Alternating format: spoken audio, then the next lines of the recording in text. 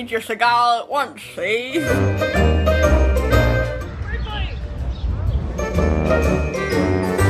Michael, you're doing good booty drop. You make me proud.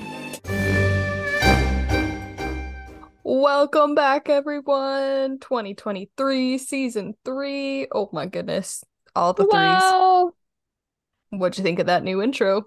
Joke's on you, you haven't even heard it yet. But they have. It was freaking amazing. We forgot to, well, I guess I should say, I forgot to say who won the RVL last year. It will be a shock and surprise to absolutely nobody that Lauren came off victor again. Although I feel like it was a closer race, maybe, question mark, this year. Lauren had 7 points versus my 4. So I had Maddie, Spencer, Dobby, and Kim agreeing with me, whereas Caleb, Megan, Voldemort, Deb, Jill, Andrew, and Emma all agreed with Lauren. So, Lauren, congratulations. Second year in a row winning that RVL. And we are officially retiring it because I can't take any more loss. But Too painful.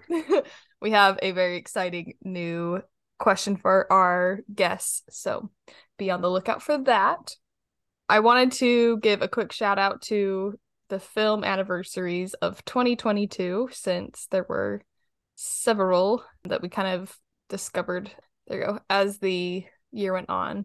Some of these you may know, some of them you might not, but last year in 2022, The Godfather celebrated its 50th, which you should all know by now. If you don't, then that's embarrassing.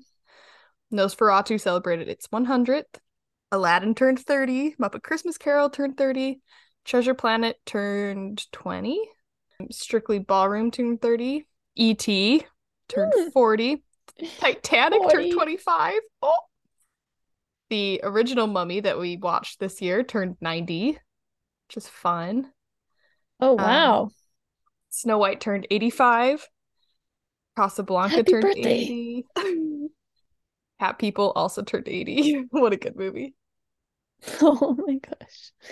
Bambi turned 80. Singing in the Rain turned 70. 12 Angry Men and Bridge Over the River Kwai both turned 65. Bridge on the River Kwai, rather. Lawrence of Arabia, To Kill a Mockingbird, both turned 60. The Graduate, Bonnie and Clyde, both turned 55. A New Hope turned 45. I feel like there should have been more buzz for that. I didn't hear anything forgot about to it. watch that. The Thing turned 40. Happy birthday. Sophie's Choice and Tootsie also turned 40. Princess Bride turned 35. Wayne's World, Malcolm X turned 30. Good Will Hunting turned 25. As did Men in Black and Life is Beautiful. Catch Me If You Can turned 20.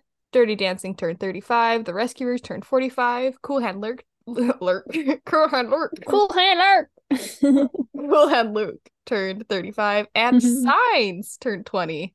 I feel like films coming out in the year ending in 2 or 7 are like some of our favorite films. So that was very exciting. What a good year.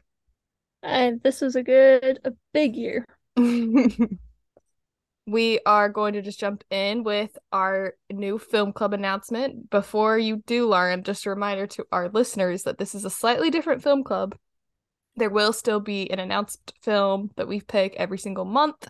However, instead of connecting it film to film, you are looking for an overarching theme between all 12 films. So they will only be announced monthly, but be thinking about that as well. Reminders to still send in your freshman reviews if you haven't. That episode and the Film Club 2022 recap is still on its way. It's forthcoming, as well as those final print and pins. So be on the lookout for those emails. As well as we have some new things with Film Club. You can opt in for text reminders. That was something that a few people requested. We also are going to have a voicemail option for your sending in your review instead of submitting a written one. That will also be included in an email. All this that I'm talking about will be explained further in an email that's coming.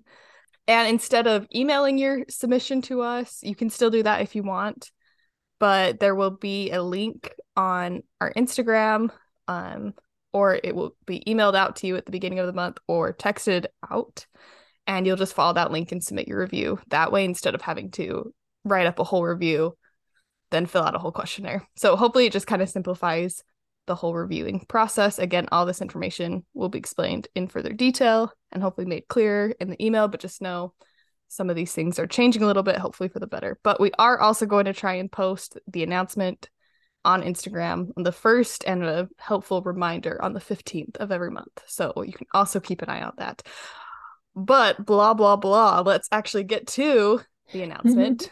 Lauren has the pick. January's film club film is Arrival from 2016, starring Amy Adams and Jeremy Renner, who almost died. I know, I saw that today and I was like, oh. I'm not laughing at the accident. That's terrible, but it just feels bad timing. Ironic timing. Yes. Yeah. But I'm super excited you picked this. I've only watched it on a plane, I think, to visit Catherine in St. Louis. And so I'm really excited to like give it full attention, sitting and not being on a plane. That's the only time you've seen it? Yeah, I know. Oh my gosh. This is one of the films I have. I got for my birthday. I'm really excited about it. All right. Enough announcements. Let's jump on into the first topic of 2023, which is still looking backwards. But we're going to review all the films that we watched. Just kidding. Not every single one. Just the top and some of the bottom films we watched in 2022, which we should not talk about every film that Lauren watched in 2022. I don't know that I broke 100 this year. It was kind of a sad movie watching experience, but Lauren hold the weight for the both of us. Yes. I watched 233 films. Some of them were rewatches. I did watch E.T. 5 times. And I saw The Godfather 3 times. Oh my gosh, I love that. You beat me. I only watched Godfather twice last year. Sadly in enough. Theaters. Mm-hmm. Can't remember why the other time I watched. Oh, I think I made Sydney watch it with me. That's right. New films, I just watched 172. 172. So impressive. I don't know my total film count, but I did watch only 65 new films. So beat you by 100. A meager showing. But yes. All right, so first off, we're going to just talk about our top 5 films that came out in 2022. Starting with number 5. My number 5 is Strange World. This is a Disney movie that came out in November. It was kind of under the radar. Like, I don't know that they did a super great job of advertising for it. I think I'm especially attuned to expecting a Disney film to come out in November, but also I work at Disney World, so this film, I don't think it's like my favorite Disney film ever, but I also think that not enough people have seen it. It's very imaginative. There's really cool representation in it. It's very clever. I love the world building in it. It's just visually stunning. There's a lot of really fun aspects to the world that they explore and the strange world, if you will. Some fun voice acting, very enjoyable. I thought it was delightful. I will say Disney movies / Pixar films have a tendency to give me the life lesson I need to hear at like the specific point of life that I'm in. I didn't really get one with this, so that one is maybe why it's a little lower on my list. It still made my top 5 out of 65 new. Well, I guess not every one of those 65 films was from 2022. I know the number. I only watched 18 films from 2022, but still pretty high. I did enjoy it. Didn't cry. So there's still like a lot of reasons why it wouldn't be that high on my Disney movie list, but it was a good showing for 2022. Okay, I have 2 honorable mentions that I'll just speak about very briefly. Perfect. The first one's The Fabelmans, which is I just barely saw it on Saturday. It was my last movie of last year. I went and watched in the theater by myself. So proud. Because my family didn't want to go. But it's just kind of Steven Spielberg's story about him growing up and loving film and becoming a filmmaker, and kind of talks about his family and his parents. And it wasn't super exciting. I mean, it's just like a boy's life, but I thought it was super heartfelt and it made me laugh a lot. Not a lot, but there was like one part that I was just like busting up. And I just love Steven, so I think he did a really good job with it. It feels appropriate for the year that you watched E.T. 5 times. Yes, it was a good finish, a good tribute to the man that has created an obsession. And then my other honorable mention is Batman, that came out this year with Robert Pattinson. I really liked it a lot. It was a little bit too long. And so I think by 2 hours and 40 minutes, I was like, all right, he needs to stop being dramatic and just save the day. We're done here. But I did love Robert Pattinson. I think he did a really good job. And it was, well, especially compared, I'll probably talk about a different Batman movie I watched this year later from earlier in history.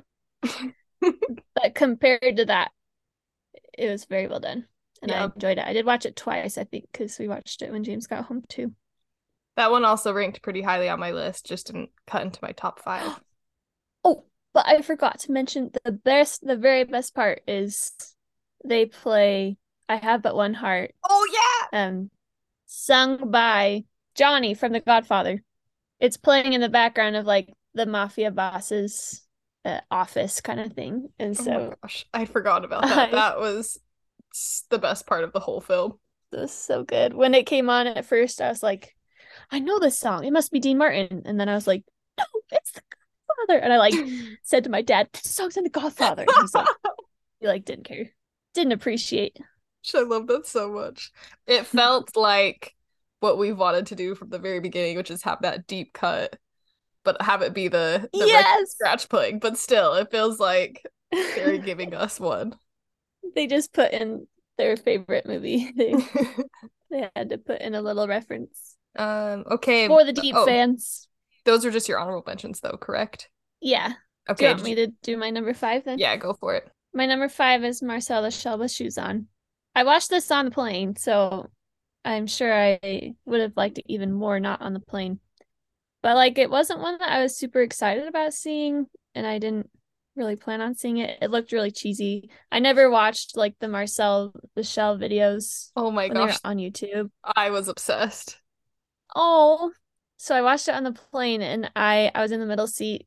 I was just dying. Like, I was laughing, I was sobbing. It was just so beautiful and just like quirky. I love the fake documentary style, and the relationship between the filmmaker and Marcel.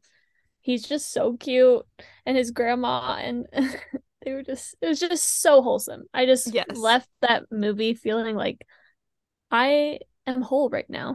I feel like I need to watch it again. My biggest like takeaway was I was like, wow, they really pulled it off. Like, those videos are so short and it feels hard to make it like long enough and have a compelling enough plot to make it work, but I feel like they did. And yeah, I need to give it another watch, I think, because I did really enjoy it, but I don't think it like affected me quite as deeply. My number 4 is Turning Red. This one is the Pixar film that came out in March. It's just very fun, lots of colors. It's definitely a shout out to the 90s and early aughts kids going to school, and just the different, like the Tamagotchis, and there's just all these references to like early childhood and kind of late elementary into junior high.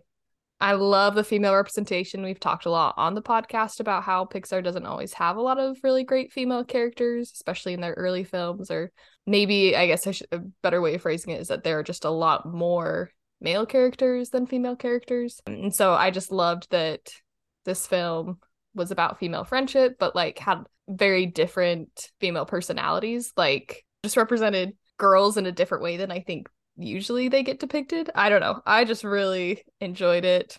James Hong is in it, so that's always a plus.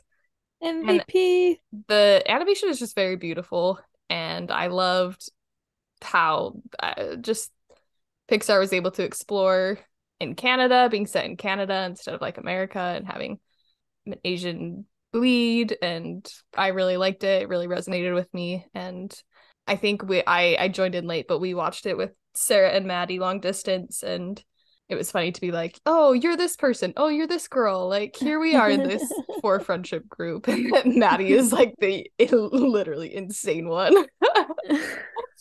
My favorite thing. I always think of her when I see her. Anyway, I forgot who I was. I think you were the like kind of emo like, oh yeah. because Sarah was May, the main character, Yeah. and then I was the friend in green. I don't The remember. tall girl. Yeah, just very fun. I also loved the boy band, and it was just so funny. They were very funny. Some good Especially because you Backstreet. you love Backstreet. My number 4 is Guillermo del Toro's Pinocchio. Not to be confused with Disney's Pinocchio, which I did not watch. 2022. It came out this year. I really wonder if they heard that Guillermo del Toro was coming out with a Pinocchio, and Disney was just like, all right, pump out the remake right now. We got something on Tom Hanks, make him come. Yeah. And Tom's just like, okay. So, and I think one of the reasons I loved it so much is because, I mean, I didn't even see the Disney remake, but just compared to the other remakes that I've been seeing recently, this was just so fresh and different. The animation is beautiful. It's stop motion. It's funny though also because I think Guillermo del Toro made it pretty clear that it was not supposed to be a children's movie, like not a family movie. It's just rated PG, but when I was watching it, I was like, all right, I'm not seeing any Guillermo del Toro influence here, because like I've seen Pan's Labyrinth and Shape of Water, and then like eventually something happens and I was like, oh, there he is. Like that makes sense. Oh my gosh, Alexander Desplat is the Yes. I'm gonna have to watch it now. Yeah. The music is good. Ewan McGregor is Jiminy Cricket, but his name's not Jiminy Cricket. His name is Sebastian J. Cricket, I think. Oh. But he's adorable. He's just this, and he sings very well. But it does end a little bit low. Like it's a bit of a downer. It's not really a sad ending, but just a little depressing. But there were things in it that totally surprised me. I was laughing. I think it did make me cry. I just thought it was very beautiful, very well done. Well, it's definitely on my list now, so good. All right, number 3 for me is Glass Onion, which I think will rank pretty highly on your list, so I won't try and steal every plot point from you.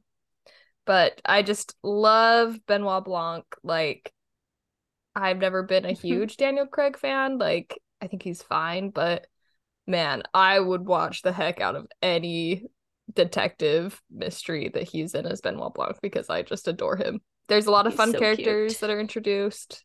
I really enjoy the plot. It's very funny. It was really fun to watch in a theater full of people, because we all would just laugh out loud and just but very intelligent. I loved the cinematography, just beautiful, beautiful scenes and shots and deep connections to what's happening within the plot. It felt very fresh, but also familiar. Like, it felt like a Rian Johnson, and seemed like it could be in the same universe as Knives Out, but felt really unique and different. And I love the commentary that it provides, all the social commentary.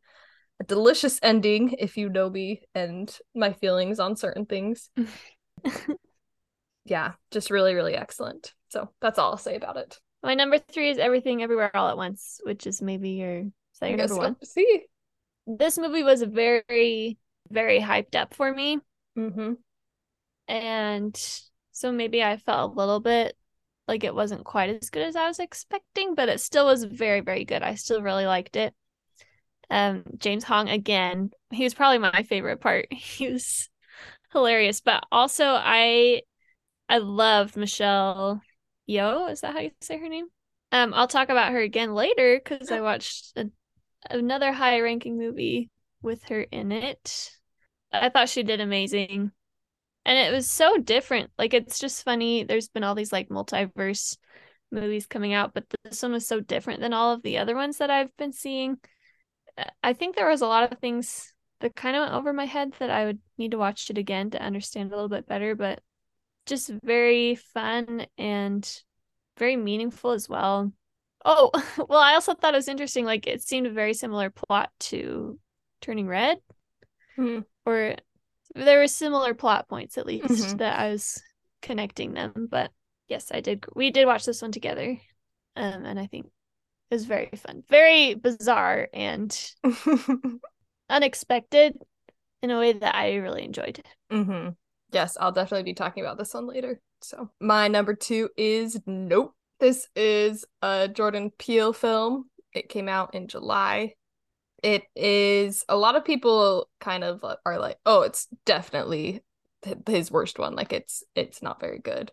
Or like it's definitely my least favorite Peele film.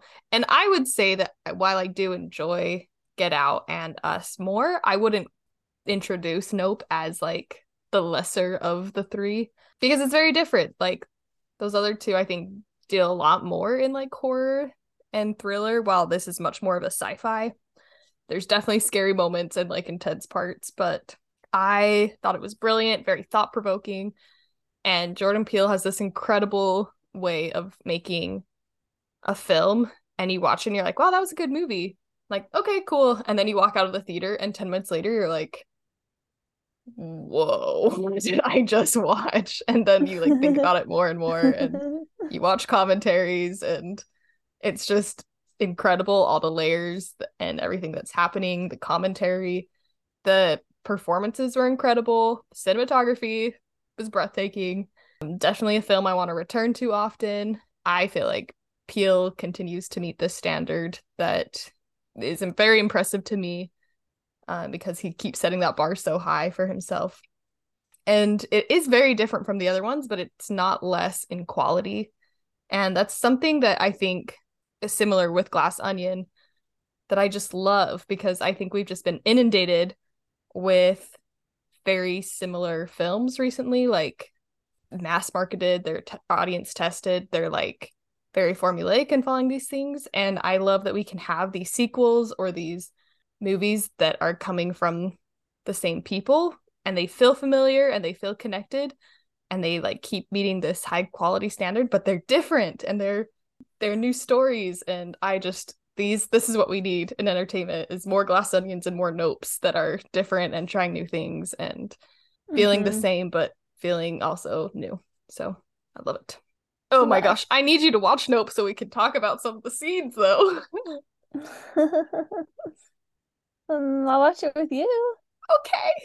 I should have picked it for Cinemonth, but I feel like it's one I'd want to watch in person. I know. Sometime. Schedule a visit just for Nope. Okay, back to the airport. I'm taking some time off so I can watch Nope with my friend. Okay. My number 2 is Glass Onion. Yeah, I think the main reason I watched it again, because my dad didn't want to go see it in the theater, so we watched it again with him when it came out on Christmas, after Christmas. And I didn't love it quite as much the second time because I already knew all the jokes and I knew how it ended, of course. The funnest part is like the reveals, the mystery, and yeah, not knowing what's going on. Yeah.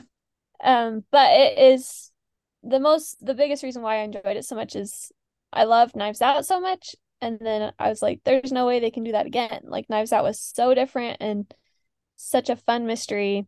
And then they did it. They pulled it off, and I was just so impressed with them, and it was hilarious.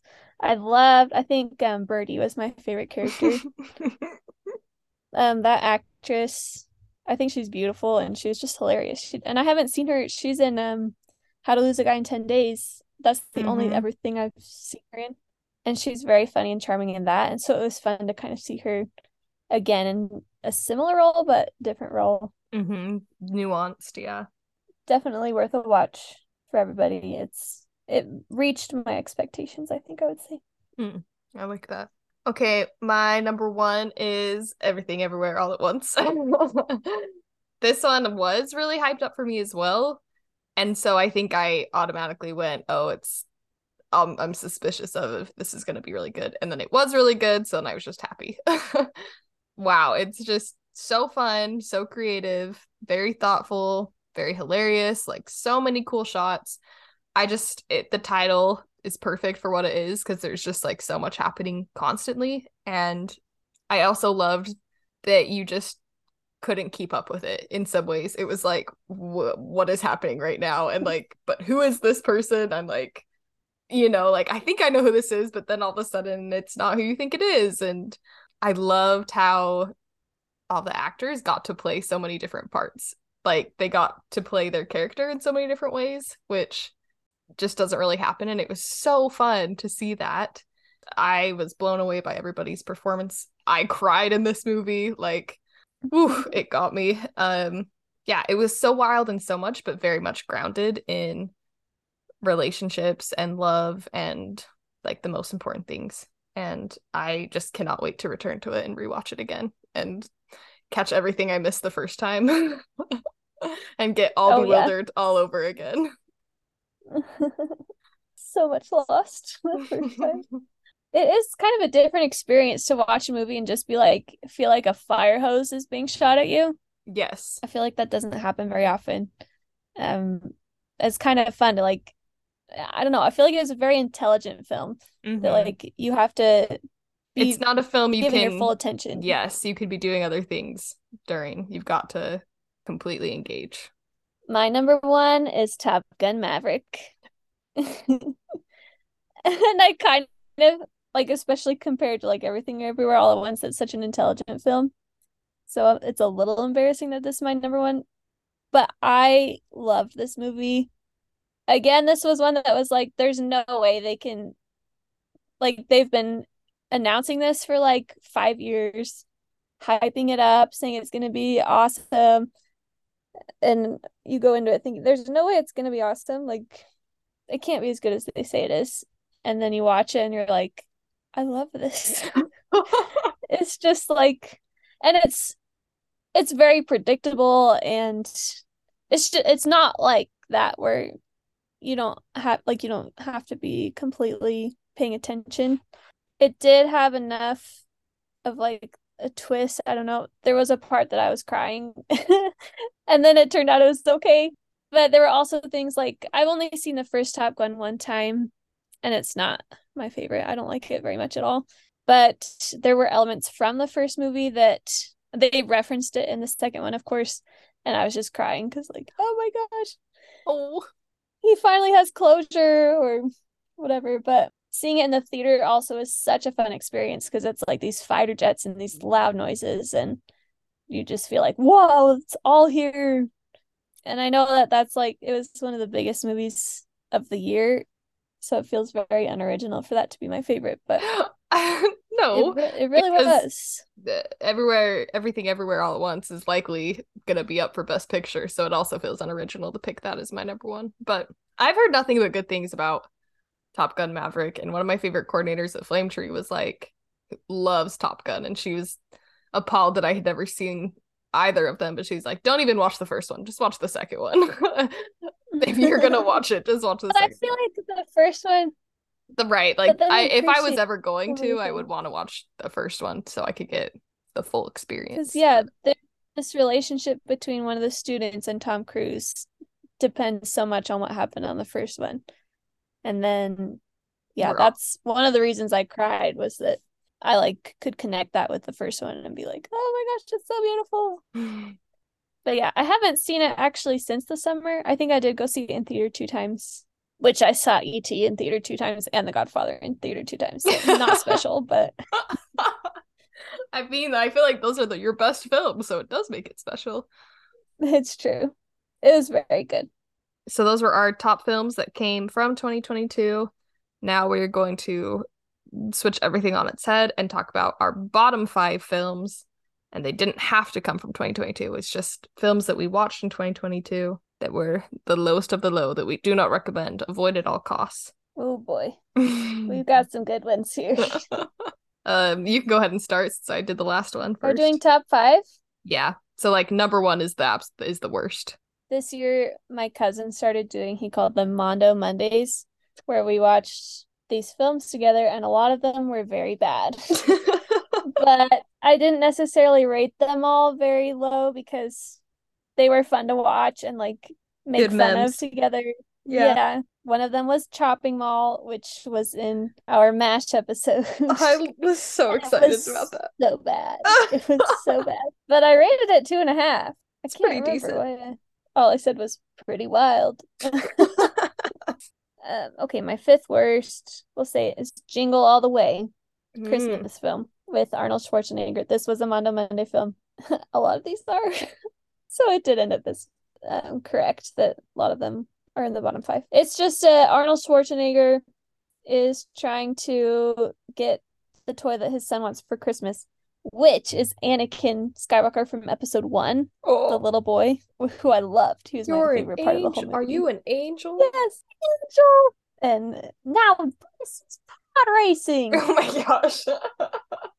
He definitely had a few lines that were very Anakin-esque. But I remember someone, I think it was someone on Mutual once, he was asking me, what's your favorite Christmas movie? And I said The Godfather. And he's like, oh, well, mine's Jingle All the Way. And now that I've watched this, my respect is the toilet for that guy. I don't even remember who it was. I mean, I'm sure if it's nostalgic, like, of course, it's going to be more meaningful and stuff, but it just was not good. It's just one chaotic thing after the other. And Arnold Schwarzenegger, I already know, is not known for the best actor, but I didn't really like it, and I wouldn't really recommend it.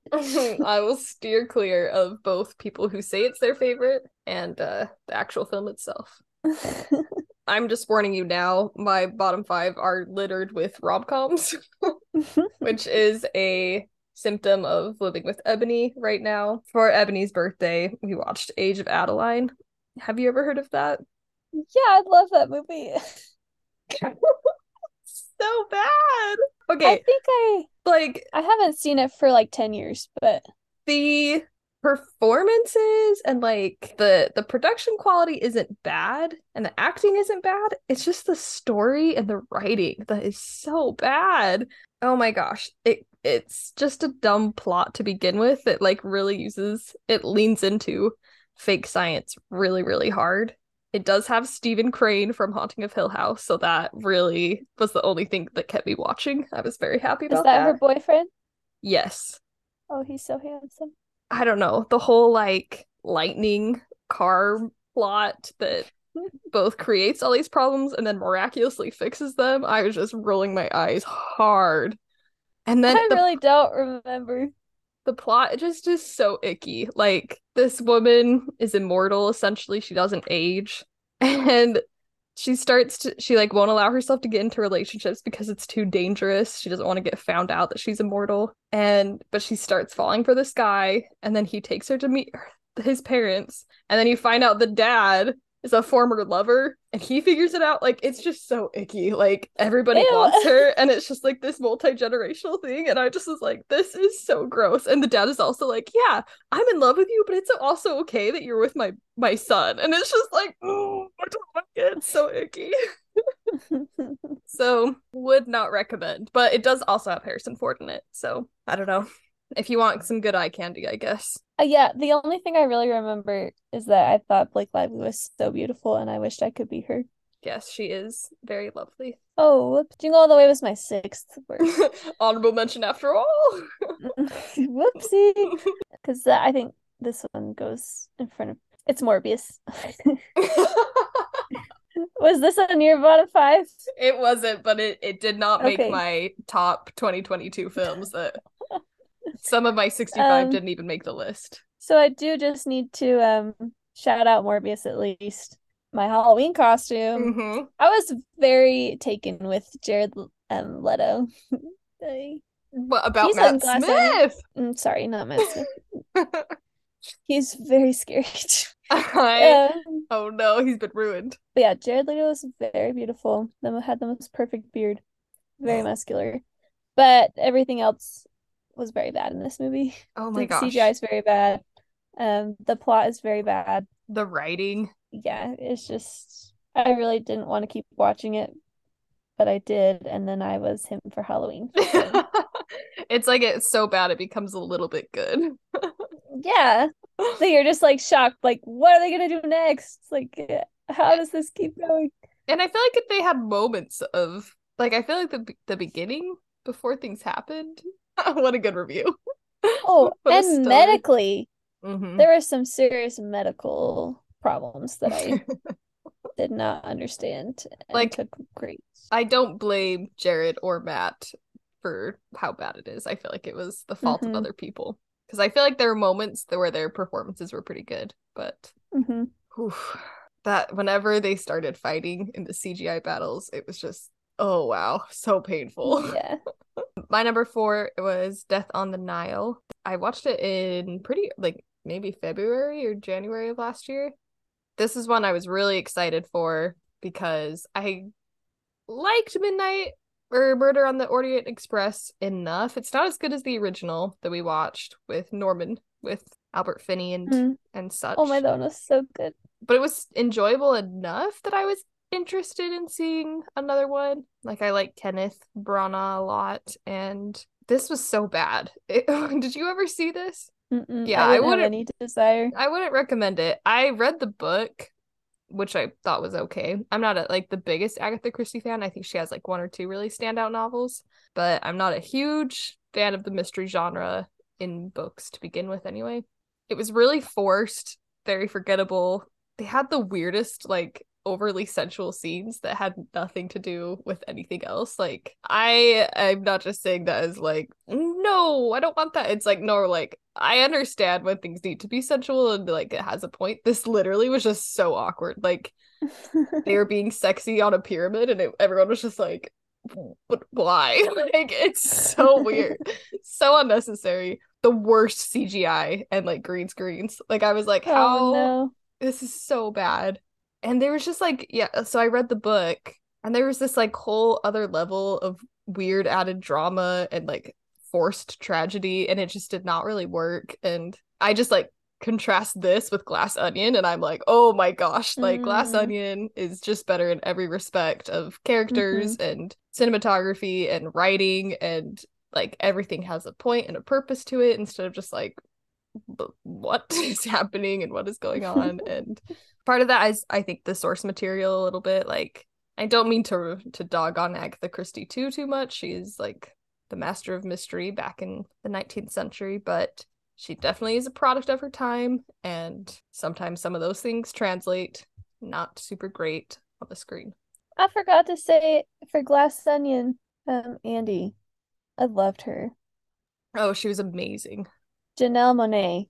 Yeah. I was very taken with her. She was amazing. My third worst, I guess, is Batman Forever.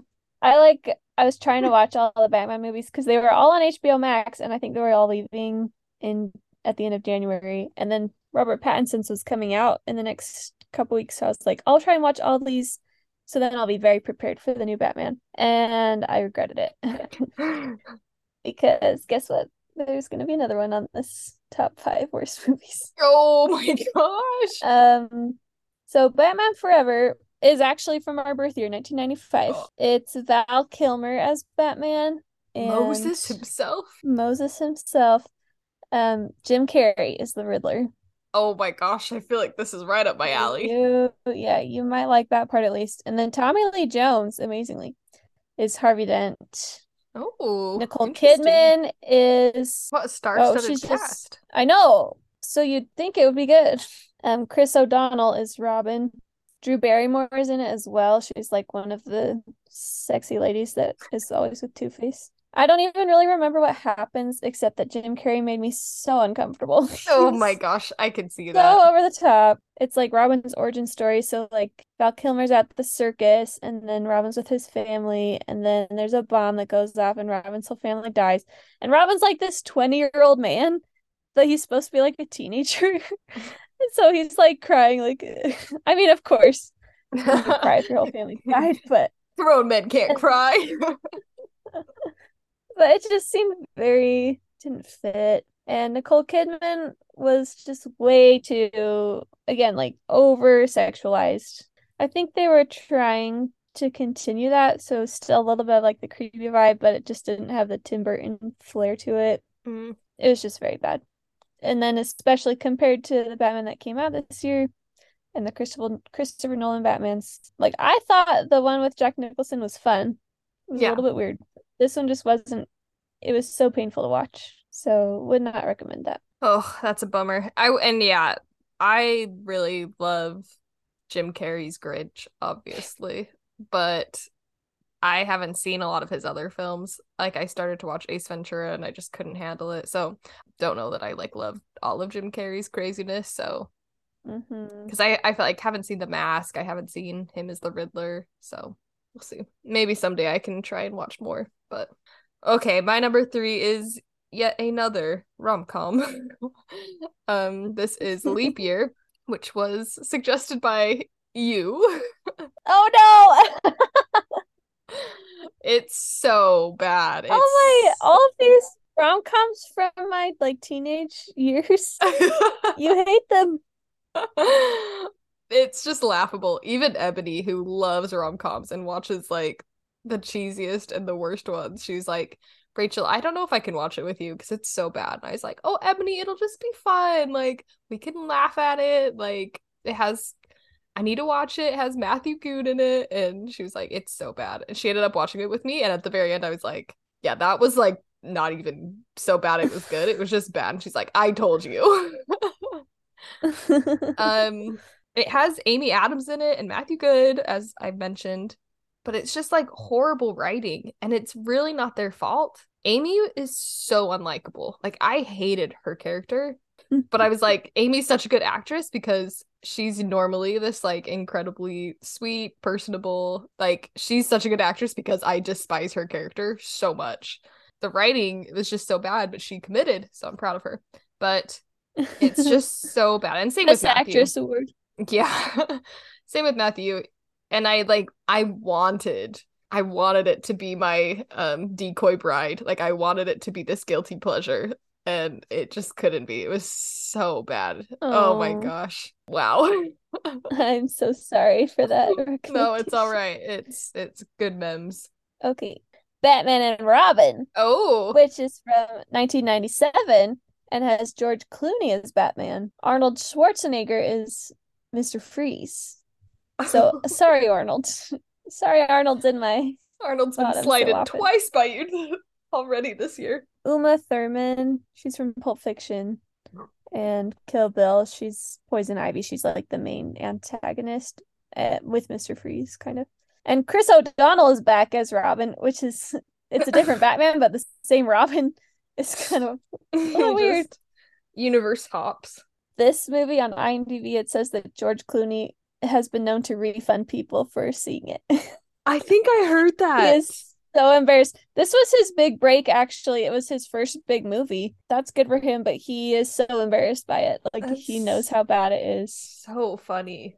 I don't even really remember very much except Arnold Schwarzenegger saying, like, there's one line that he says, "What killed the dinosaurs? The Ice Age!" And then he blasts. Because they're in a museum and there's like a big plesiosaurus. So he says that and then he blasts the plesiosaurus and it falls down. But it's just so horrible. I can't even. On my Letterboxd review, my favorite parts that I wrote down: Alfred crying after saying he would cancel the pizzas.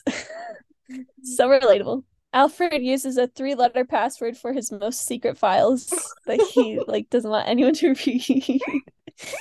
The other, so Poison Ivy, she like kisses people and they die. Mm-hmm. And so there's this part where they're tricking her and Robin puts on these like rubber lips, but you don't know about it. So she kisses him and then suddenly he like rips off these horrible rubber lips and he's like, "Gotcha." And then, there's this girl in it too who's Batgirl. And Batgirl, I think Batman's like falling off the building, dying. And Batgirl says to Robin, "What should we do now?" And Robin just says, "Pray."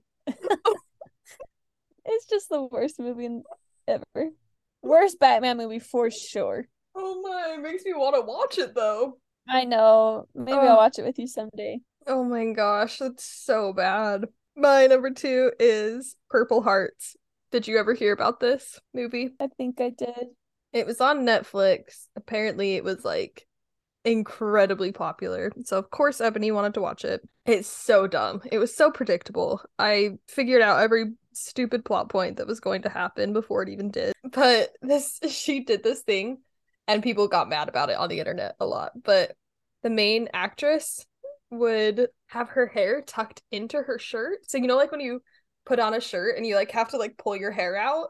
She like would her character, she's like, I just felt like it was in character for her, like that she wouldn't pull her hair out. And it was so distracting and so annoying. It was the worst. How's like, that in character? What right? kind of character is that? A psychopath? Truly, though, it's so aggravating. It also is just like has a lot of really weird misogyny and racism, and like at first is trying to say that that's not okay, but then at the end it's kind of like, oh, we can like have sex and be together, and it doesn't matter that our worldviews are completely opposite. And just a lot of really interesting things that go down. Oh, it was so bad. I hated it so much. Would not recommend. It is not a movie that is so bad it becomes good again. Do not watch this movie. See, I think that's why a lot of the bad movies I watched, they were so bad it's good. Mm-hmm. My second worst is called Mac and Me. Have you ever heard of this? No. It's an E.T. ripoff, but it's very bad. And I had just seen E.T. in IMAX the day before, and then I went and watched this with my cousin. It's about this little boy who's in a wheelchair, and they move to California, and then there's this family of aliens. It's a mom and a dad and a little kid and they send this vacuum to the moon, and it sucks up the aliens and brings them back to Earth on accident. And then the aliens are stuck, and there's like explosions, and they escape from the facility. But the baby gets separated somehow and ends up at the boy's house. Basically destroys the boy's house, and the mom blames it on him, even though he's like in a wheelchair and he can't Oh my gosh. What the Anyways, the aliens are very horrifying. Actually, Mac is the baby, the main character. He's a little bit cute sometimes, just a tiny bit cute. I said that to my brother, and then I showed him a picture, and he's like, no, 0% cute. Oh, it's terrifying. What? Look up his parents. Look up, it's like actual humans in like these horrible suits. Oh no. Oh, it's They're terrible. very scary. It's so funny because he like will whistle. That's how they communicate to each other. So he'll just go. It's not getting picked up at all. And then never mind, you can just look it up. And they go on a road trip to go and find the rest of his family who are dying in the desert. Oh and they go find him in a cave, and they're all just laying there dead on the but they're not. They're like, and I don't remember how they saved them, but then they go to the supermarket for some reason, and the police are there, and they're like, come out with your hands up, and the aliens are just like shopping. They don't know what's going on. And then there's like this huge explosion at the gas station. The little boy, should I tell the whole plot? Go for it. The little boy dies essentially, and then they all stand in a circle holding hands around him, and he comes back to life. Oh wow. And that's the movie. They Dahudore him. Yes, it felt like that. But there's also like a version that aired on Japanese TV that they censored and changed it for American TV, where the police accidentally shoot the little boy. Oh my Because gosh. they're trying to shoot the alien man, and he gets shot and dies from the shot. Like it's so bad.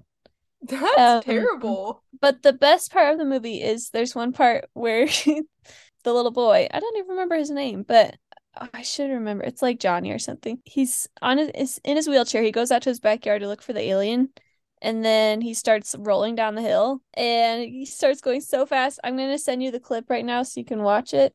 I think his name's Eric. But my jaw, Eric. Wait, but you've seen Conan, right? Have you ever seen Paul Rudd on? I don't think so. Okay, I'm gonna send this to you and I want you to watch it right now. Oh my gosh, I'm so afraid. Infamous wheelchair scene. You can stop. You don't have to watch the whole thing.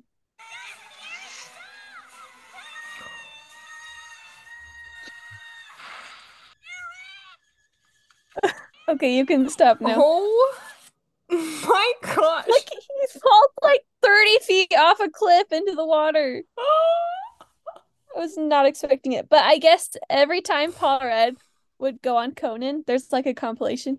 He'd be like, "Oh yeah, and here's a clip from my new film," and it would just be that scene.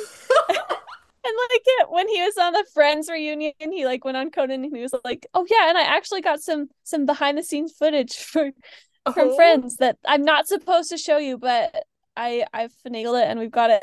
And he just would troll with Conan every time. And then most recently, he was on Conan's podcast, and I can't remember how he did it, but he played the clip, and Conan was dying. He was like, "I thought I was safe because this is a podcast. This isn't even like you can't show a film." I listened to Conan's podcast. I'm gonna have to listen to that one.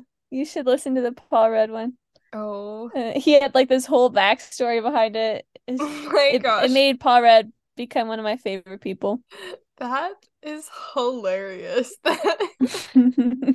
Oh my It's like the most random scene that nobody knows about. Right? Oh, and it is shocking. Like, it's horrifying. Oh wow, it is Milo and Otis I level. did in my review on Letterboxd, I said my jaw dropped at the wheelchair scene, and some random person commented and said, "I guess you've never watched Paul Rudd on Conan," and I was like, I hadn't. I love Letterboxd sometimes. Right? It's so you meet, What you meet heroes. some good people. Oh my gosh. That's Mac and Me. Don't watch it. Just watch E.T. Was that your number one? That was my number 2. Okay. I guess I'll do my number 1 really fast.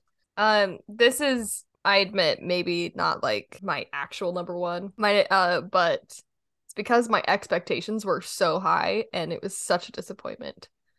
But my number 1 worst film that I watched in 2022 was Disenchanted. So again, harsh because like, was the film really, really that bad? No, but it's just because I had really high expectations and really high hopes, and they absolutely were not met. The plot was very lackluster. I think the characters were severely underused, especially Robert and Edward, and I just feel like they provide a lot of really fun comedy, and I think they were really like shunted to the side. They were so one-dimensional, and I feel like that's something that is interesting is when we have very like female driven leads. I feel like they always don't know what to do with their male characters. Like this happens a lot in Frozen 2, where it's like Kristoff is really reduced to kind of this one note, and so it's like, how can we like support having female leads while also not like minimizing male leads to just making them like simplistic dummies? So I don't know. That is something for future filmmakers to work out. But they're also really unnecessary characters. Like I did not get the like, you've seen it, right? Mm-mm. Okay. They're like, I don't know, just characters that they put in that are like supposed to be villains, but I think they'd really distract from the main plot and take away from, I don't know, they're just this extra filler that really does not support the film. The songs are not memorable at all. I'm sorry, Alan, but now Home on the Range is not his worst film, I would say. Oh my gosh. Good.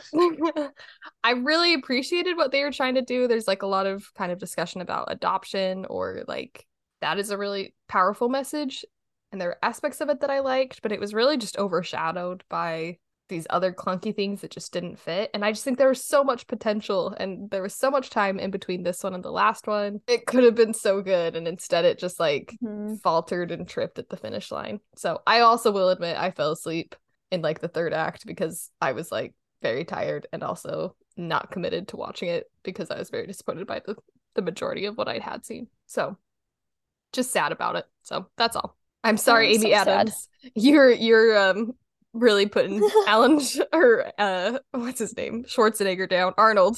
And I'm taking shots at Amy. But I will say I don't think it's Adams. her fault in either one. I think her performances were fantastic in both. It's just the writing and the plot that really suffered. Okay, my number 1 it might not technically count as a film, but it's on Letterboxd as a film. It was the Star Wars Holiday TV special. And it's full length. It's 97 minutes, so I Oh, think it it counts as a definitely film. counts. Have you seen it? No, but I know enough. It's straight trash. There's not one redeeming quality about it. I cannot even think of a reason anyone should watch it. Oh, Carrie Fisher has a musical number at the end, and she has a lovely voice, and I really enjoyed hearing that. But everything else was just like garbage. You are not The about main Life three Day characters, celebrations? not this one. Chewbacca's family. They're It's so his, dank. yeah, it's his wife, his child, and his father, I think. Maybe it's her father, but their names are like Itchy. I think Itchy is his dad. Let me see. Oh, Itchy. Lumpy is his son. His wife's name's Mala. They're just like they don't speak they speak like their Chewbacca language, so a lot of the movie is just like and they're like miming things to each other. And then there are all these weird like interspersed musical numbers with like random or like just like I don't know, little breaks, I guess. Like at one point his grandpa puts on this VR headset and there's this like sexy lady singing some song about like forget everything and then Oh, there's yes. Have you seen Yes, I remember that now. Yes. and his son gets like some toys that like dance around and it's way too long. And there's this scene where it's like a Julia Child parody that doesn't make any sense with like some famous actor that I didn't know, but probably famous at the time. There's like cameos of Mark Hamill and Harrison Ford and Carrie Fisher, like I said. C-3PO and R2-D2 are in it, but also at the C-3PO is like, Life Day is amazing. I wish that I was alive so that I could celebrate too. It's just like, oh, so depressed. And then, oh, it's just so bad. It was we had to skip through some of it because we couldn't take it. And then the credits rolled and my cousin was like, all these people should be in jail. It was not pretty. I feel like he had oh man. I'm so glad I follow him on Letterboxd now. Oh yeah, he had a very detailed review. Yeah, I was very impressed. Oh Also, the my makeup, gosh. like Mark Hamill was in there for like a minute. His makeup looked horrible. It was like the thickest eyeliner. It looked so bad. Oh my gosh, that's amazing. But yeah, I think my cousin also mentioned like just the comparison between A New Hope, which had just come out like maybe a year or two before this, and then it was followed by this, is so I don't know what the word is. Just the discrepancy between those two is so high that it makes it even worse. Right. Oh my And gosh. I think it is officially like my on Letterboxd the lowest rated average movie I've seen in 'Cause the it's just entire Letterboxd. a half star, right? I mean, like in general, that it's the movie that more people have Oh, voted less that I've seen. that is so funny. Oh my gosh. So I Okay, would not recommend that. it is time for our sponsor story, the first one of 2023. This episode is sponsored by Art History Recreations. So, Oh, this is throwing it way back. I was trying to figure out when we took art history, which would have been 2012 to 2013. So, in like 4 months. Yeah, in like 4 months, it'll have been 10 years since we did these. I know, isn't that crazy? oh my gosh, that's crazy. So, Lauren and I took AP Art History together in high school. Although we sat on opposite sides of the rooms, I remember that. And like didn't necessarily spend a lot of time together in class, but studying for the AP test, I think I threw a like study session or two at my house just so we could all get some practice in. Mm-hmm. And that turned into just recreating art. I remember we did the swing. There's a bunch of them on my Voltaire Rage Instagram. Should you care to go look at them, dear listener. We did the 3rd of May. I know there was one that we did where you were a bat. Do you remember that? It's like a... Oh my gosh. Here it is. Was it a Goya? Yes. The sleep of reason produces nightmares. It was your missionary post. Oh my gosh. But yeah, it's this great one of Lauren. Oh no, maybe I was the bat, which feels more appropriate. Yeah. Maybe it was Caroline Weiler. I don't remember. But anyway, there's just a bunch of these art history recreations. Chloe is even in one. Like, you met Oh Chloe my so gosh. long ago and didn't even realize. Maybe. There's this all amazing one of a Caravaggio, the conversion of St. Paul, where I'm St. Paul and you're the horse. Well, Yeah, it's the Hogarth, the marriage a la mode. Chloe's the dog. So it's just so funny to think way back when you met Chloe and then like didn't even know. right? Or all the time you would spend with her later. But as I was looking at these just barely, like it's just kind of a funny thing that we did back then that I really milked for a long time and posted many years later. But it is kind of like the origins of our Cinemonth poster recreations in some ways. Oh, you're right. It's also this month, so that felt extra appropriate. Thank you to study sessions that were not that productive. I know, we like really did not want to study. I think we also did the swing. I can't remember. I feel like you were the statue that is like whispering or shushing. This is on your regular Instagram? Yeah, it's like way deep in the archives. They're some of the very first pictures I posted. Oh, here it is. Yeah, you're the statue that's shushing. I'm the creeper in the bushes. Jordan is on the swing and Spring is pushing Jordan. Oh my gosh. Oh my gosh. I love the Arnolfini and his bride so much. Oh yeah! Forgot about that one. Oh my That gosh, one's it's Chloe. And Chloe, yes. The pictures are so blurry. I know. Bless our little selves for taking these pictures. Oh, so creative. We'll hop back in and talk about our top 10 films that we watched in 2022. So there is probably going to be some overlap. I just ranked all of them that I had, even if they weren't from 2022. So there will, I know for me, many of my top we've already talked about. I'll go ahead and talk about my number 10 then. My number 10, which might resurface later in the year, wink wink, is Paddington 2.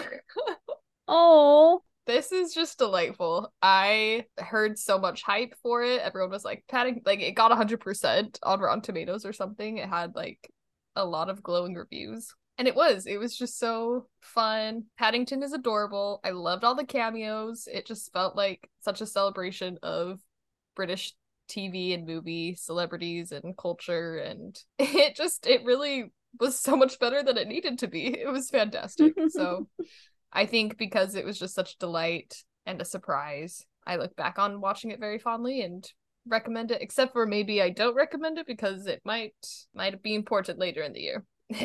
So that's all I'm going to say. have you already planned out your whole year of your Well, movies? yes, knowing what the theme is, I'm working on proactively picking my films.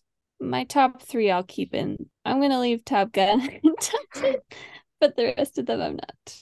Okay. So I'll say my number 10 is Kiki's Delivery Service. We watched this one with Sarah. Well, I was with Sarah and then Rachel watched it virtually with us. This one's just so cute, so wholesome. It's Studio Ghibli. It's one of their most famous ones, I think a lot of people know. Just about this little girl who's a witch, but she's a good witch. And she has to leave home and go out and learn a trade, and then I think eventually she'll go home. But so it's just kind of her adventure of striking out on her own and navigating life and making new friends and learning how to be a good witch. She has a little broomstick. She has the most adorable little cat. Oh, the cutest cat. Is his name Juju? I think Gigi? so. It might be Gigi. Yeah.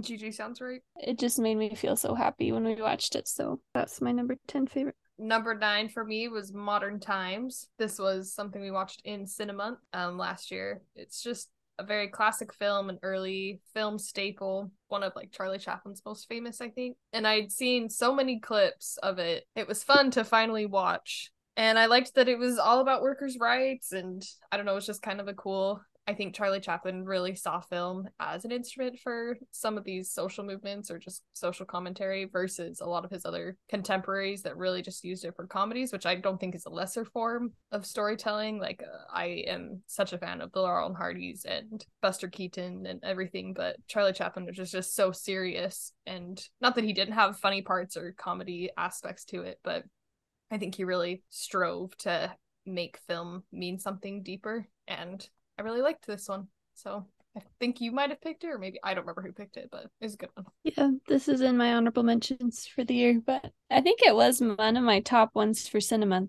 My number 9 is called Breaking Away. It's about these boys. I don't know if it's the 80s or not, but the one boy is obsessed with like Italian bicyclists and the bicycle team that Italy has. He's really good at cycling. And he has these 3 other friends. And they're like they're from outside of town. They're like almost the farm. They're like the factory families that live by the factory, and then they're kind of competing with the college boys that live in the city.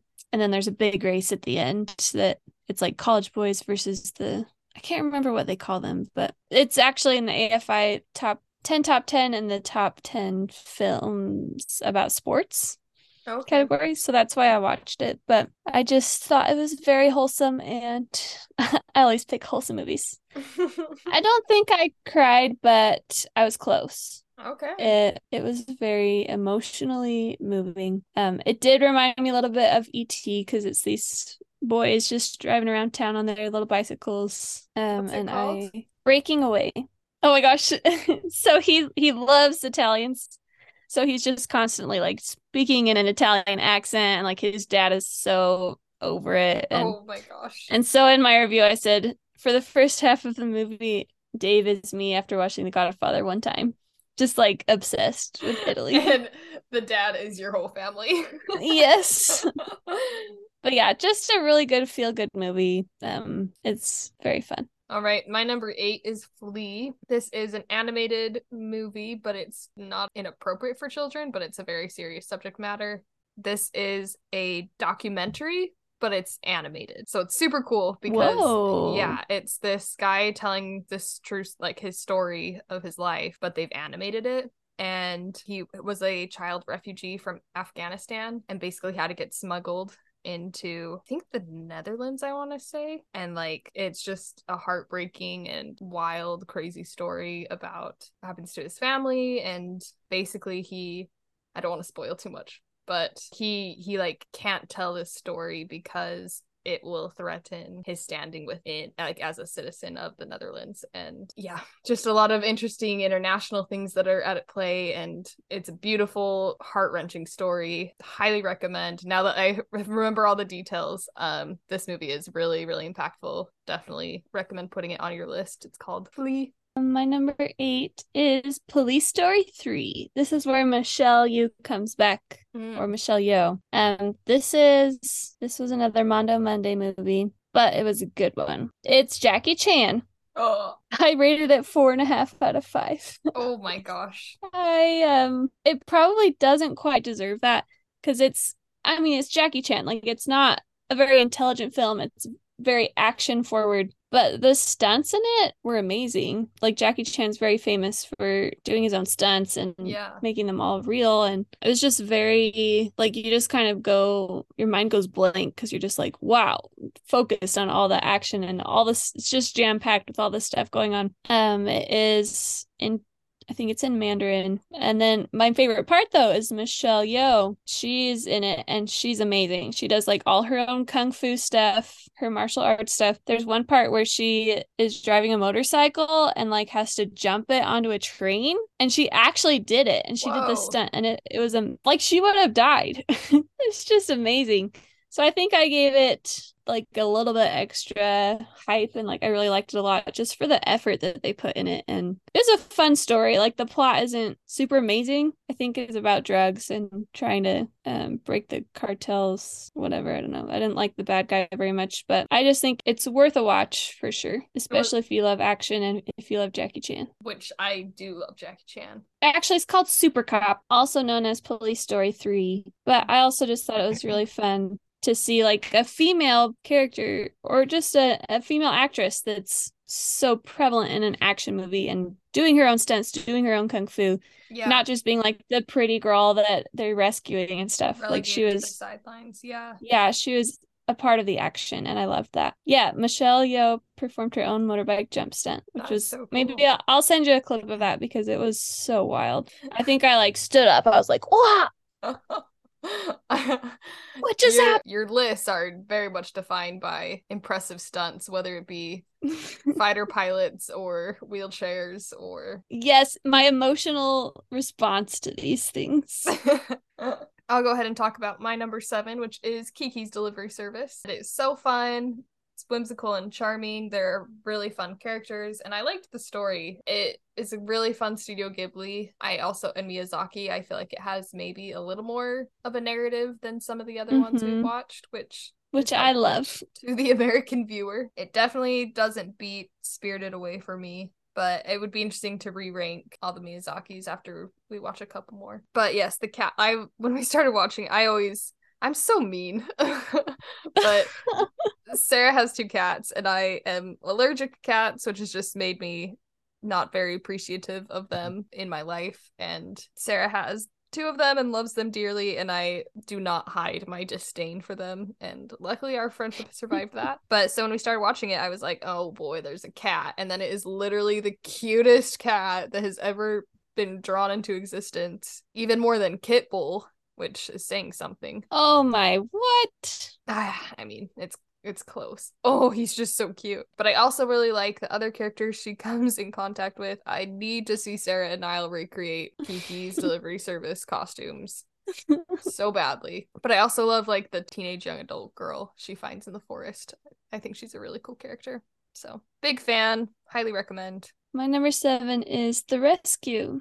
It's a documentary on Amazon Prime that's about the soccer team in, I think it's Thailand. Like a soccer team of children.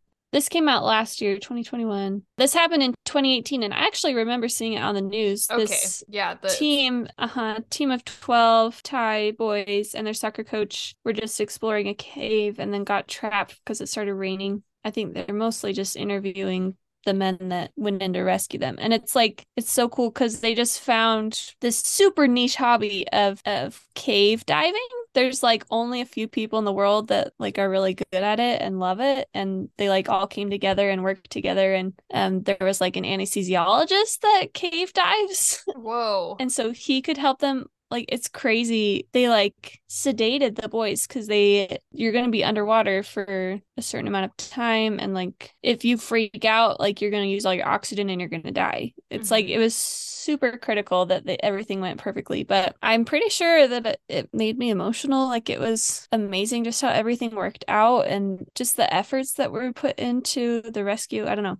I thought it was a very well made documentary. And I do like documentaries, but that's not usually like my go-to film. Right, you don't seek it out necessarily. Yeah, but it was also cool to just hear the story of this event that I kind of knew was happening, but I didn't really pay attention to it. And like, I had no idea how long. They were trapped in the cave for 16 days. Like, they were gonna die. It was very good. All right, my number 6 is Summer of Soul, another documentary. Ooh. We talked a lot about this. It obviously had its own episode, its own mini-sode devoted to it, so you can go listen to that if you need more or refreshers. But it was the film club pick for June. The episode came out in July. I don't want to reiterate too much because you can just go listen to that. Thought it was a very impressive film debut for Questlove and loved everything that it brought out and talked about. It's not just about this festival, but all the undercurrents and social things that are happening at the time as well. Very important, very fun, very impressive. All the berries. Love. And number 6 is Coda, which was the best picture winner for 2021. I still haven't seen it. I need to. I was a little bit, again, doubtful that it was going to be amazing, but they really did a really good job. And I really didn't absolutely love it until the end. There's a scene with her and her dad that just super touched me, and I loved it. But it's just about a girl, child of deaf adults, and that's what CODA stands for. And she has a brother that's also deaf. So she's the only hearing person in her family, and she's trying to help her family. They're like fishermen, and so she plays a really important role in their family to like she's an interpreter for them often because there's not just like sign language interpreters where they live. I don't even remember where they live. And then she starts singing in school and she's really good at it, and so that's really hard. Her parents don't understand because they're like, why do you love singing? Because they don't really have any context for that. I think I'm glad that it won Best Picture last year.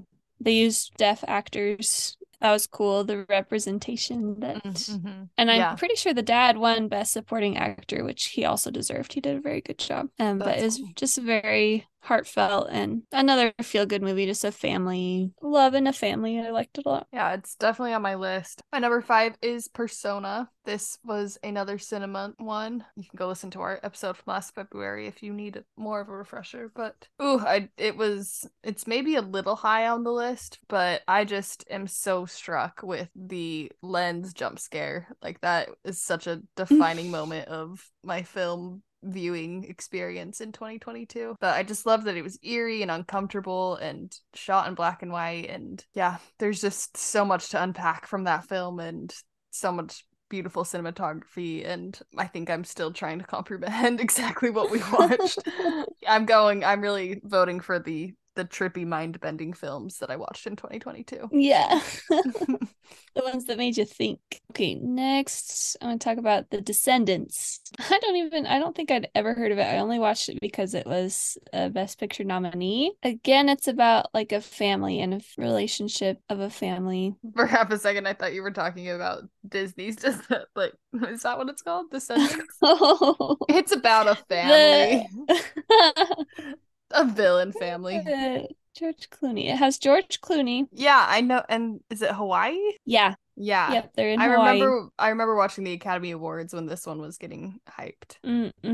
2011. It's about George Clooney's family. His wife was in an accident and is in a coma. And it's just kind of he and his children kind of trying to figure out what's going on. And then he's trying to make this big deal with this land that's been in his family in Hawaii that like a tourism industry wants to buy, but he's trying to like figure out his feelings about that. And I don't even know why I loved it so much, but it just hit me in the feels. Like I was on a big George Clooney kick at the beginning of the year, and I was very impressed with his performance and just the film in general. I really liked it a lot. Cool.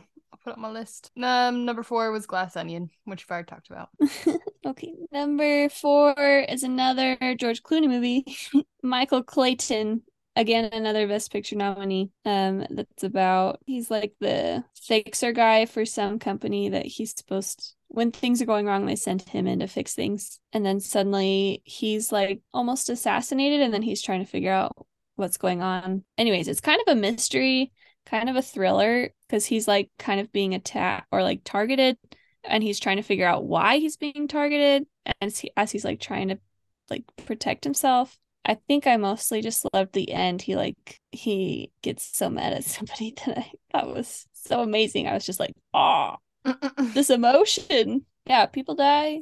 There's explosions. It's exciting. Oh, wow. Oh, no. Tilda Swinton won Best Performing Actress for this movie. Oh, Tilda. My number 3 was Nope, which we've talked about. I really didn't put any of these top 10 and except for Top Gun. Number 3 is Paths of Glory, which is Stanley Kubrick. Oh. And I think I ranked it so highly because I usually don't like Kubrick, but except for Doctor Strangelove, I love that. And The Shining. Okay, The Shining's fine. But Paths of Glory, let me find it. And 2001, you love that one too? Oh, I'm so glad. No. Paths of Glory is from 1957, so it's one of his very first films. It's World War I, and so a general they like order the general to make his men attack, and the general's like, no, I'm not going to do that because it's futile, like we're just going to all die. And then they like accuse the soldiers of cowardice, and then they go on trial even though they've done absolutely nothing. They're put on trial, and this guy is their lawyer and trying to like argue that these guys did nothing wrong, it was the general. And anyway, it was kind of a downer for sure, but it was very powerful. And I think I was just really impressed with, I think the camera work was amazing because it's Kubrick, of course, but just like these shots, I was just like, whoa, that was cool. And it's older, so it's just really cool to see kind of Kubrick's early work in this like a grounded plot. I feel like Kubrick's movies are so out there in like a real world situation. So if you're a Kubrick fan, this one is for you. My number 2 is Tick, Tick, Boom, which I don't think a musical has ever ranked so highly on my list. Maybe Hamilton would have if we had been doing this when Hamilton came out. But this is Lin-Manuel directing, I believe. Andrew Garfield. Tick, Tick, Boom is a musical about the guy who wrote Rent, Jonathan Larson. It's about him writing like the musical before writing Rent, and just about the creative process, and also about New York in the like 90s, late 80s, and about the AIDS crisis. And Andrew Garfield is in it and sings in it, and he does an incredible job. There's a lot of really fun Broadway cameos, very big Broadway stars that make appearances, especially in like the diner scene.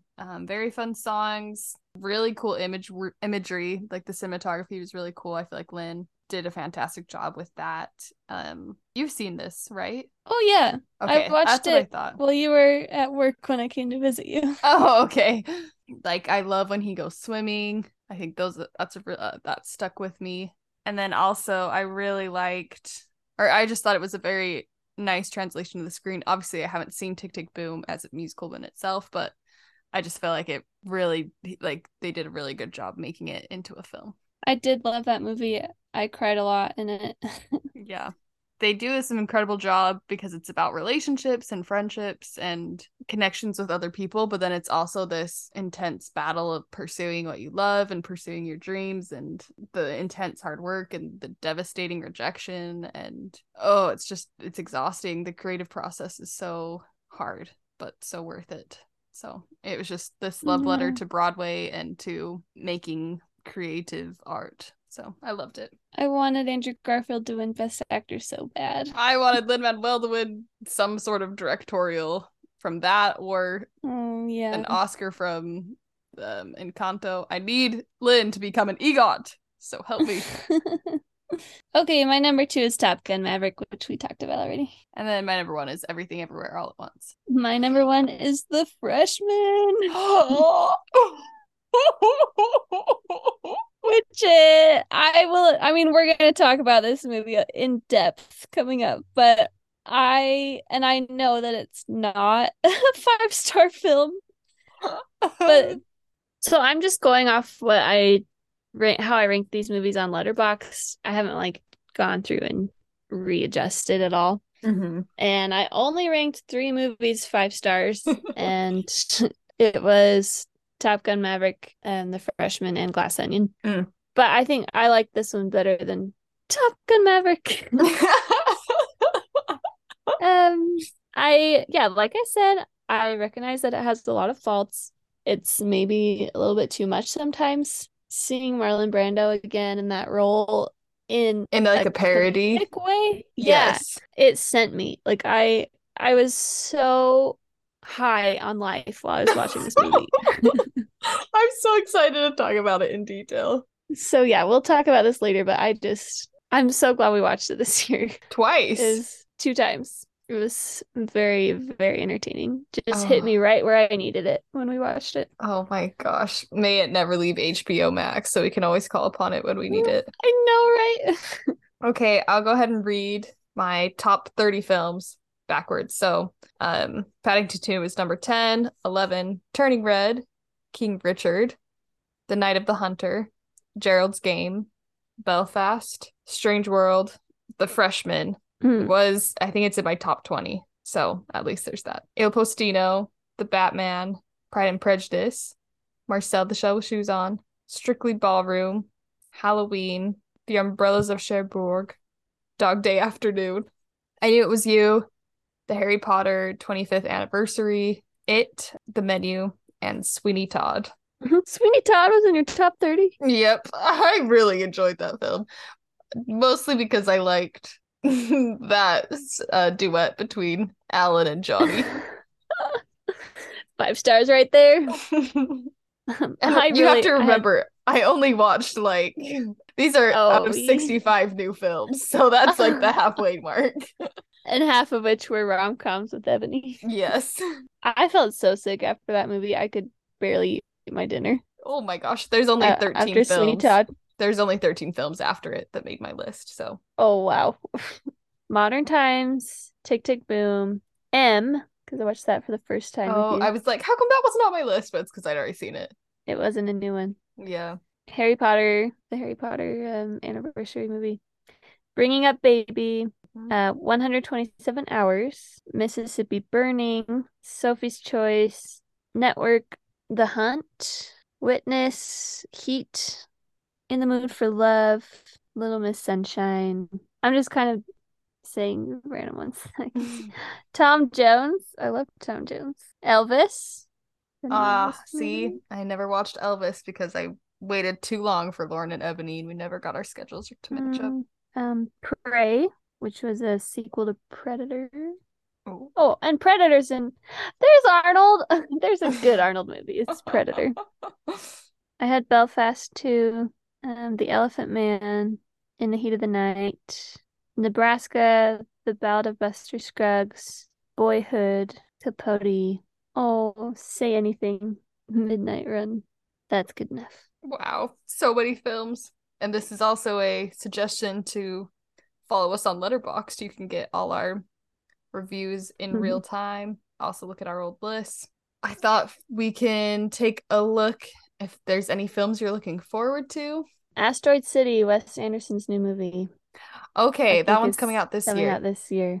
Beautiful. And the other one I'm excited for... Oh, Spider-Man Across the Spider-Verse, the sequel. Yes, I had Spider-Man. I'm really excited for Elemental. That's the Pixar film that's coming out in this summer. A Man Named Otto looks interesting. That's Tom Hanks. Hanks. Yeah, previews out. It should be coming out if it hasn't already. The Little Mermaid is coming out. That might be interesting.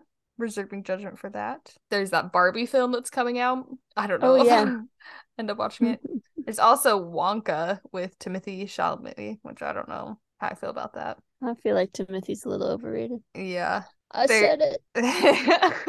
Hot take. There is a sequel to Chicken Run coming out, apparently. What? By Aardman? It better have Mel Gibson. Oh! I forgot he was the voice.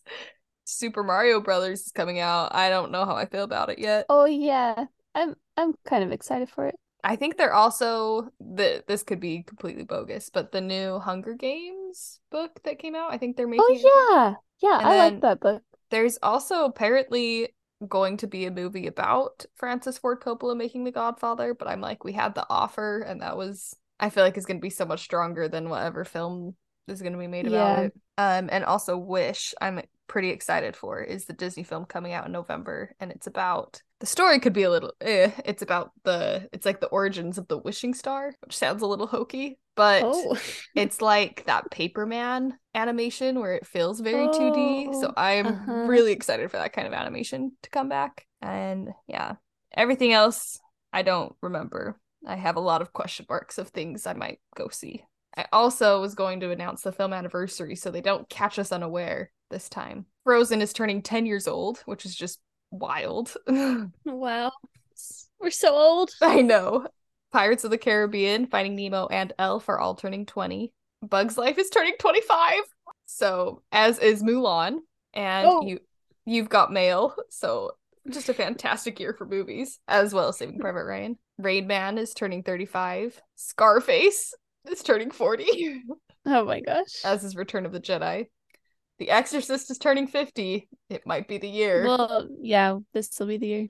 As The Sting is also turning 50 this year.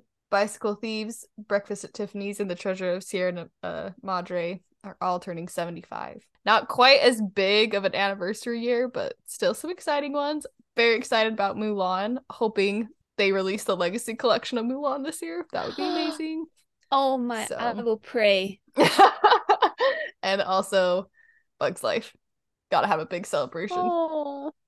So yes, just quick reminders, everyone, to watch Arrival, submit your reviews after you get the email about how all of the film club changes are going to go. And stay tuned. We have a very exciting guest episode lined up. I just got the final confirmation as we've been recording, so I'm very excited about that. And yeah, welcome to season 3. We're excited we're back. Yay, season 3. You took the words right out of my mouth, PJ.